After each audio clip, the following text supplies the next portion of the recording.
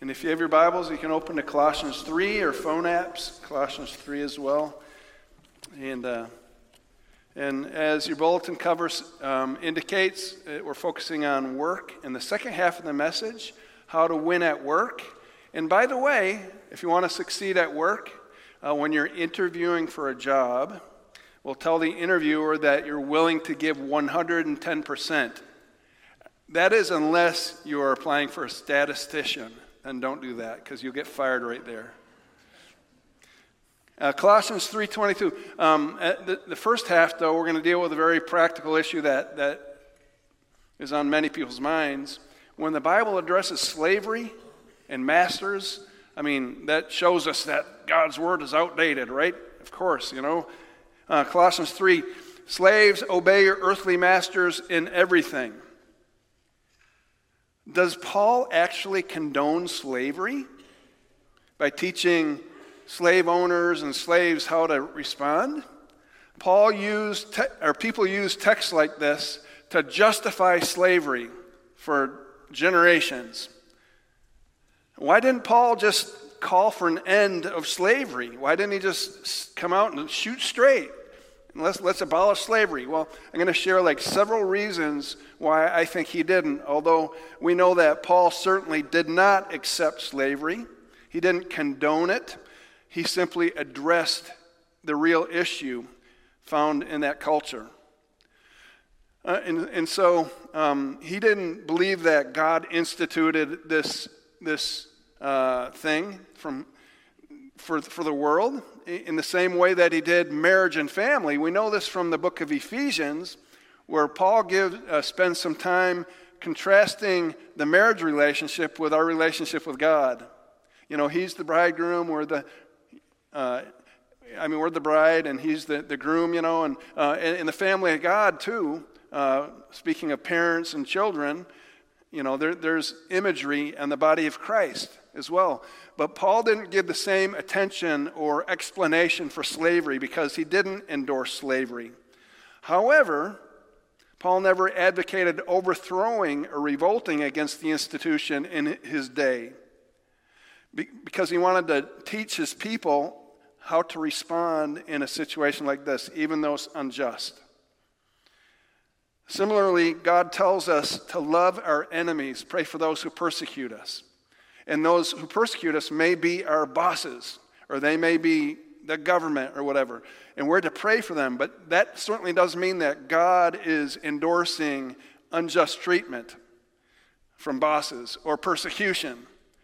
He's just indicating how can you live within this in a way that honors God, even if it's unjust. Secondly, slavery was very different in those days in the Greco-Roman world than what we think of it today. For example, it wasn't a racist issue back then based on the color of one's skin or even one's nationality. In the Roman Empire, there were some 60 million people who worked as slaves, making up to 1/3 to 1/2 of all those who lived in the Roman Empire. And even in the city of Rome itself, some estimates say that 90% of the people worked as slaves or bond servants in that pagan culture. So it was much more a part of the established work back then. While there were certainly many examples of degradation and dehumanizing forms of slavery in the Roman world, many slaves served in dignified ways, such as they were tutors, they were professors, they were doctors, they were estate managers and bookkeepers and artisans. And many of them signed up for this work as indentured slaves, which meant that they had to pay back what they owed to the lender. For example, if you wanted to start a business or a firm, and so you had to borrow money from someone who was wealthy, and so you established your operation, but the year was bad, the crops failed, whatever, and so the next year you're not able to pay any of that back. Instead, to keep your business going and your family going, you had to borrow more money from this person. And it goes on for a third year, same thing, downturn in the economy, you borrow even more money, and then you realize you're up over your head in debt, and you don't know what to do, And so what you do is you sign up to be an indentured servant or slave. And you work for this lender for like up to 7 years in order to pay back your debt. So it's kind of more of a volunteer position and an act of mercy in some cases back then. Now, not all slave owners were kind and just and fair. Many of them were unjust too. So it was a mixed bag, but there were many slaves or servants who did quite well in the Greco-Roman world. Thirdly, Paul didn't address it because the early Christians had no political power. They were a minority. They were a small movement. They were insignificant in the eyes of the world, unlike Christians in the great United States of America. These early Christians had no freedom of speech. They had no ability to vote in the representatives who would best represent their values. So they had no political power. And had they tried to revolt against this institution of slavery, then it would have discredited their witness in those days. You know, with this advent of the new freedom that everyone found in Christ, including slaves and women and children, they could have justifiably revolted against their unjust masters. They could have demanded their freedom, and it seems that many slaves did, or some slaves did, with an in-your-face type of attitude. Man, I'm free now. You can't hold me here. And then Paul addressed this in 1 Timothy when he said, slaves should consider their masters worthy of full respect, so that God's name and our teaching may not be slandered. So don't discredit the witness, the gospel, by revolting. It'd be sort of like it's the right message, but it would be the wrong timing or the wrong methodology. Sort of like if you settle in for the night and you on your couch and you turn on the TV and there's the Academy Awards, annual Emmy Awards, ceremony, and the red carpet is rolled out and all the Hollywood stars came out in their best dresses and whatnot. And so you're settling in there, but then you see this little contingency of people on TV gathering over here, and they're holding picket signs that are derogatory toward Hollywood. Statements that are putting Hollywood down, the evils of Hollywood. And then you hear bullhorns, and people are slamming Hollywood, asking them to repent, etc. Well, it'd be the right message, but it would be the wrong method. It'd be poor timing, it'd be unloving, and it would be insensitive. Peter puts it this way: always be prepared to give an answer to anyone who asks you to give the reason for the hope that you have, but do this with gentleness and respect, keeping a clear conscience. We need to speak the truth, but we need to speak it in love. And then another reason perhaps Paul didn't speak out against this: Christians were to work within the system to bring about change, as opposed to oppose the system, if you will. Sometimes God raises up leaders within the pagan system. We could think of many examples: Joseph and Daniel and Esther and Nehemiah and Jeremiah. Many these leaders that God raised up, they were in pagan situations under pagan kings and rule. And they were influential not because of their campaigning against the politicians or their military-like revolt or manipulation, but they were effective simply because they were faithful and respectful in their service. And God granted them favor even in the eyes of the pagan kings. And so they were used by God within the system to bring about great changes. Another example would be when Paul wrote a letter to Philemon, when Philemon's slave ran away with some of Philemon's resources. And this slave named Onesimus ran away to Rome, and when he was in Rome, he met Paul, he heard the gospel, and he accepted Christ, and his life was changed. And so Paul writes this letter to his brother in Christ, Philemon, back in Colossae, and he says, hey, I'm sending Onesimus back to you.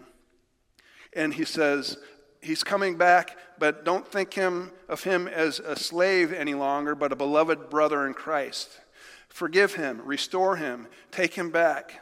and maybe even consider releasing him to my service because he's a help to me in my ministry, Paul said. However, Paul respected the Roman law. He didn't go above the Roman law to hide away this stowaway. And instead, he sent him back, which would have been the legal choice. So Paul, his primary focus was also the power of the gospel. The eradication of slavery would eventually come, because that would ultimately be God's will, and was from the get-go it was God's will. But it was eradicated by changed hearts. And these changed hearts were changed through the power of the gospel. Our mandate is not to confront politics and those people in high, the systems of the world. Our mandate is to preach the gospel, which will then change hearts. And when changed hearts are transformed in Christ, then they will be the salt and light in the earth. Positive change never comes through force from like a top-down act of coercion. You can command a teenager to sit down, and they will sit down with their bodies, but they'll be standing in their hearts. We need to change their hearts if we want to see lasting change. When Christianity was introduced to the Greco-Roman world, it taught that all people are free and equal in Christ. And this message of the gospel, it clashed with the culture that had these rules of hierarchy where women had no rights, and slaves had no rights, and children had no rights, foreigners had no rights. But it was all those who had the privileges, the men, the masters, the parents, the insiders. The Roman called Petrus Chryslagus wrote, "Whatever a master does to a slave undeservedly in anger, willingly, unwillingly, in forgetfulness, after careful thought, knowingly and unknowingly, is fair, just, and legal." Aristotle viewed slaves as living tools. So even though some slaves had purpose, as doctors and artisans, and many others were ill-treated as well, but no slaves had rights compared to those above them. But in Christ, we're told in Galatians 3, Paul writes in his letter to Galatia, in Christ there's no longer this Jew over Gentile. There's no longer this male over female. There's no longer masters over slaves. In Christ we're all one. At the cross, the ground is level. And this was revolutionary. Slaves were now to be called your brother or your sister in Christ. John Stott wrote, "While we cannot defend the indolence or the cowardice of Christian centuries, which saw this social evil but failed to eradicate it, we can at the same time rejoice that the gospel immediately began, even in the first century, to undermine this institution of slavery. It lit a fuse which at long last led to the explosion which destroyed it." Praise God. So did Paul accept slavery as God's will? No. But he said, we live in a fallen world here, and this is how children of God are expected to live in the midst of even injustice.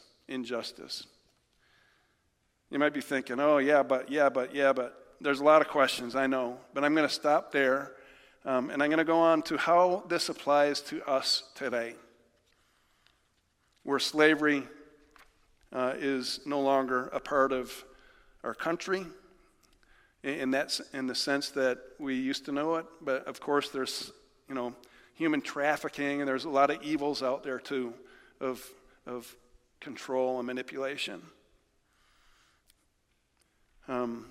Paul's not addressing those issues, but the principles outlined can be applied to employers and employees here. It can even be applied to students and teachers. It could be applied to coaches and players. It could be applied to politicians and citizens. How are we to respond to others, especially when there's injustice? Colossians 3:22. "Slaves, obey your earthly masters in everything, and do it not only when their eye is on you to curry their favor, but with sincerity of heart in reverence for the Lord. Whatever you do, work at it with all your heart, as working for the Lord, not for human masters, since you know that you'll receive an inheritance from the Lord as a reward. It is the Lord Christ you are serving. Anyone who does wrong will be repaid for their wrongs, and there's no favoritism. And then at the end, we'll look at Colossians 4, where he addresses masters. Well, how did Paul instruct slaves to respond?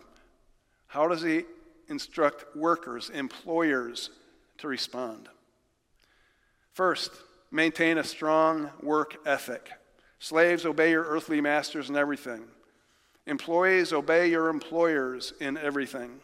That is, like in the other examples that we looked at last week, that is, unless there's contradiction, if it contradicts God's word. For example, if a boss asks you to lie, steal, and cheat for him or her, then you have to obey your higher authority, which is our Lord and our God.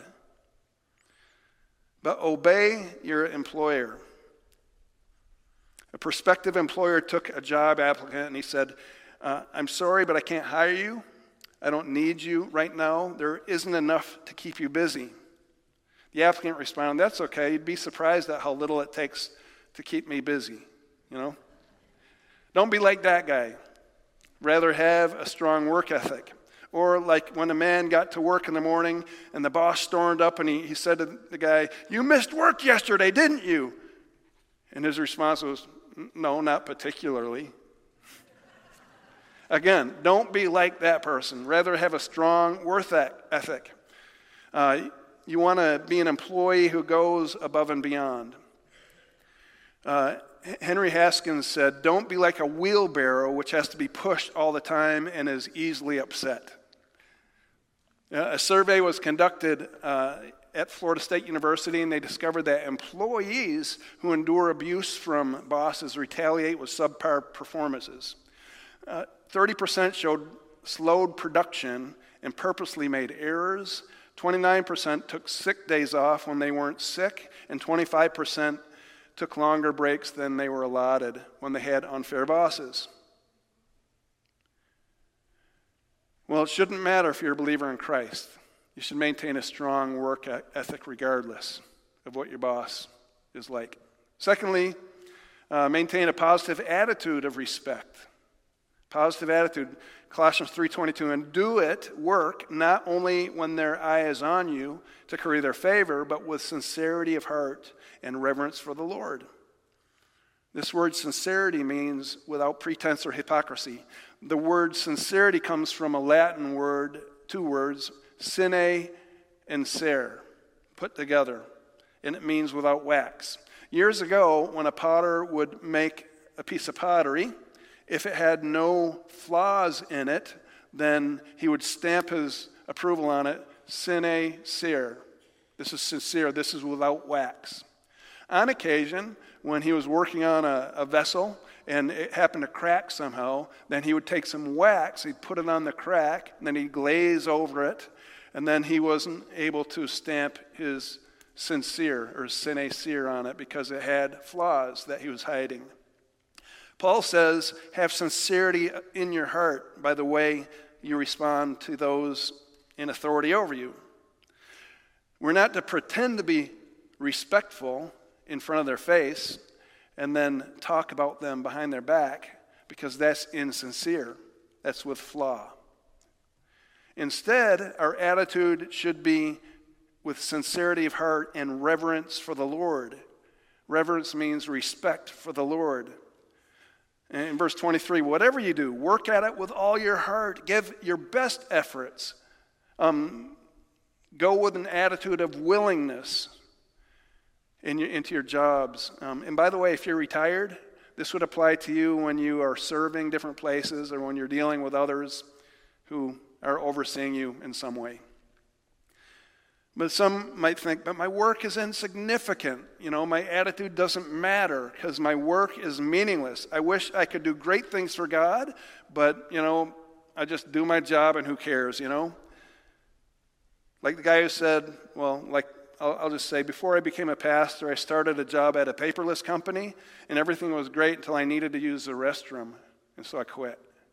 So, there's no sacred secular split, in God. It's not like pastors have the great jobs, and if you're not a pastor, if you're working in the world, you're just a normal person, There's a priesthood of all believers, according to Martin Luther, Protestant Reformation. We are all ministers. We all have significance and value. As William Tyndale wrote, there is no work better than another to please God. To pour water, to wash dishes, to be a cobbler or an apostle, all is one. To wash dishes and to preach is all one to please God. Or as Charles Spurgeon put it, the shop, the burn, the scullery, and the blacksmith shop became temples when men and women do it all for the glory of God. So whatever we do, we're to work at it with all our hearts, with reverence for the Lord. And so we're to do our work for the Lord, in a sense. But even more so, when we're working, no matter how insignificant it may appear or it may seem to you, you're doing it literally for the Lord. In verse 23, it says, you're doing this for the Lord, not for your human bosses or masters. Verse 24, it is the Lord Christ you are serving, even in your menial, insignificant work. It is significant in God's eyes, as Mother Teresa exemplified for us, who worked with the poorest of the poor in Calcutta. She said, we are committed to feed Christ who is hungry, committed to clothe Christ who is naked.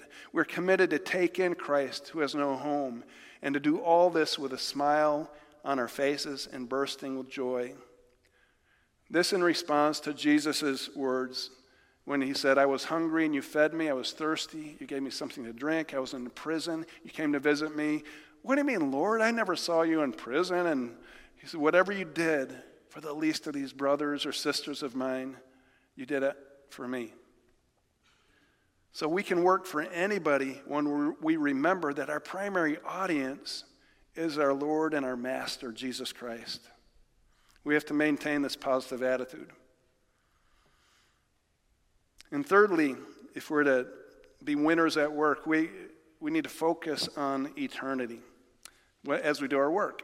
In verse 24, since you know that you will receive an inheritance from the Lord as a reward, it is the Lord Christ you're serving. Katie told me that if I told that joke, she'd turn me off. I'm sorry, Katie. I'm sorry. Is it on again? It's rebooting. Our system is like this. Hello, hello, hello. I'm going to tell the joke anyway, Katie. Focus on eternity. What award did the world's top dentist get? Well, he got a little plaque. Thank you. That's a Father's Day joke. I should have saved this for next week. We're in training for eternity. Keep your eyes focused on things above, we're instructed. Keep your thoughts, your hearts, because we are going to co-reign with Christ for all eternity. Jesus said it this way, well done, good and faithful servant. You've been faithful with a few things. Now I will put you in charge of many things. Come and share in your master's happiness. What we do on earth may seem insignificant, but it has eternal ramifications of how we spend our time for eternity. Verse 25, but anyone who does wrong will be repaid for the wrongs, and there is no favoritism. Speaking of those who do wrong, have you heard about the guy who stole the calendar? Well, he got 12 months. Thank you. This is a wake me up joke. Wake me up. I'm nearing the end. Here's another one. And whoever stole my copy of Microsoft Office, I'm coming for you. You got my word. All right. Believers in Christ, Paul wasn't saying believers in Christ are going to be shut out of heaven. You're going to be punished that way. He says nothing can take you away from relationship with me, but we will miss out on some sort of heavenly reward and responsibility. Sort of like my friend who was, this time of year, many years ago, he was in the Summer Olympic training prelims, trying to get into the Olympics. and he had this match, but he stayed up late the night before in a hotel, and he kind of partied with his friends, and he overslept, and he missed his match, the qualifying match that would have put him in the Olympics. He missed out on his medal. He's still a friend of mine. I don't reject him, but I could have known an Olympian. So we need to have an eternal focus. And then finally, we need to work from the right source of strength. I really want to show respect for my boss or for that dude who's over me. I want to show respect, but if you really knew what they were like, then you'd understand why I just cannot show them respect. And my response was, you're right, you can't. But Christ can in you and through you, his Spirit. When you're not capable of doing so, the Spirit of God is.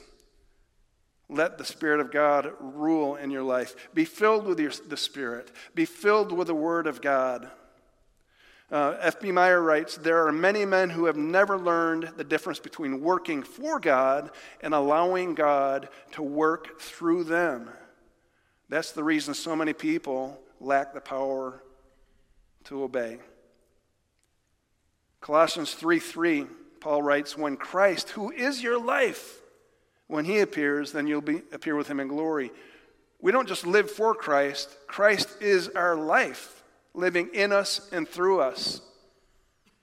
As we let the Spirit of Christ fill us, or as we let the Word of God dwell in us richly. And that's the secret of the source of our strength. It gives us the capability to do the impossible. And then one final note on the masters and the employers in chapter 4, verse 1. Masters, provide your slaves with what is right and fair, because you know that you also have a master in heaven. In the counterpart in Ephesians, and masters, treat your slaves in the same way. And the masters might have been thinking, what? Are you kidding me? Treat my slaves in the same way that I expect them to treat me? No way. I'm the boss man. And God would say, yes way, because they were also created in my image.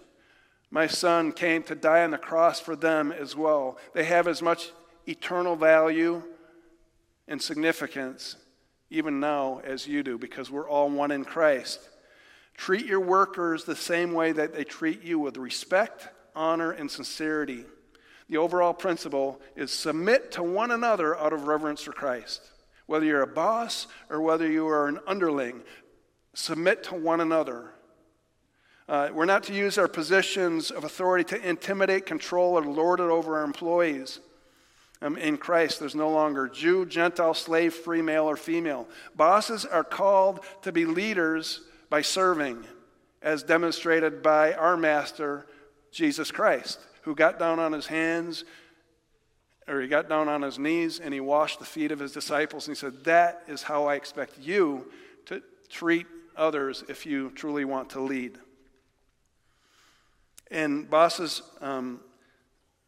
we had seminary professors, Lynn and I did when we were in Chicago, and these seminary professors were brilliant. I mean, they wrote commentaries in Greek and Hebrew, and they knew their backwards and forwards their stuff, But these seminary professors, each one of them indicated that they wanted to be called by their first name, rather than Professor Weiberg, No, just call me John. Just call me Klein. And they would invite us over to their homes, and they would serve us, and they would respect us, and they would pour into us compassion and kindness and vision. And they were the most humble men and women that taught us in seminary for those 3 years we were there. And they were our leaders. They had tremendous influence on us. That's what a Christ-like leader looks like, or a boss, if you will. And we are blessed in this church and in our community as well, with many Christian brothers and sisters who are leaders. We have a mayor. We have presidents of companies. We have foremen. We have officials, administrators in the city, county, and school. There are police officers who are believers, and judges. There are coaches and teachers. And there are a lot of parents who are believers. And God has placed them in positions of authority, but they can either abuse it or they can use it for the kingdom of God. And as I think of these people, they are very humble and Christ-like. And that's what makes the gospel so compelling, because we don't operate in the corporate world mindset. We operate according to a different kingdom. And that's what's so attractional about our Savior and our Lord. Let's pray. And so, Jesus, as we close in worship here, I pray that you, by your Spirit, you search our hearts and you reveal to us what you'd want us to take away from this, even if it's just one little thought, Lord, so that we can be more and more like you every day. Thank you for your living word, your active word that transforms us and changes our hearts so that we can reflect you into the world. Pray in Christ's name. Amen.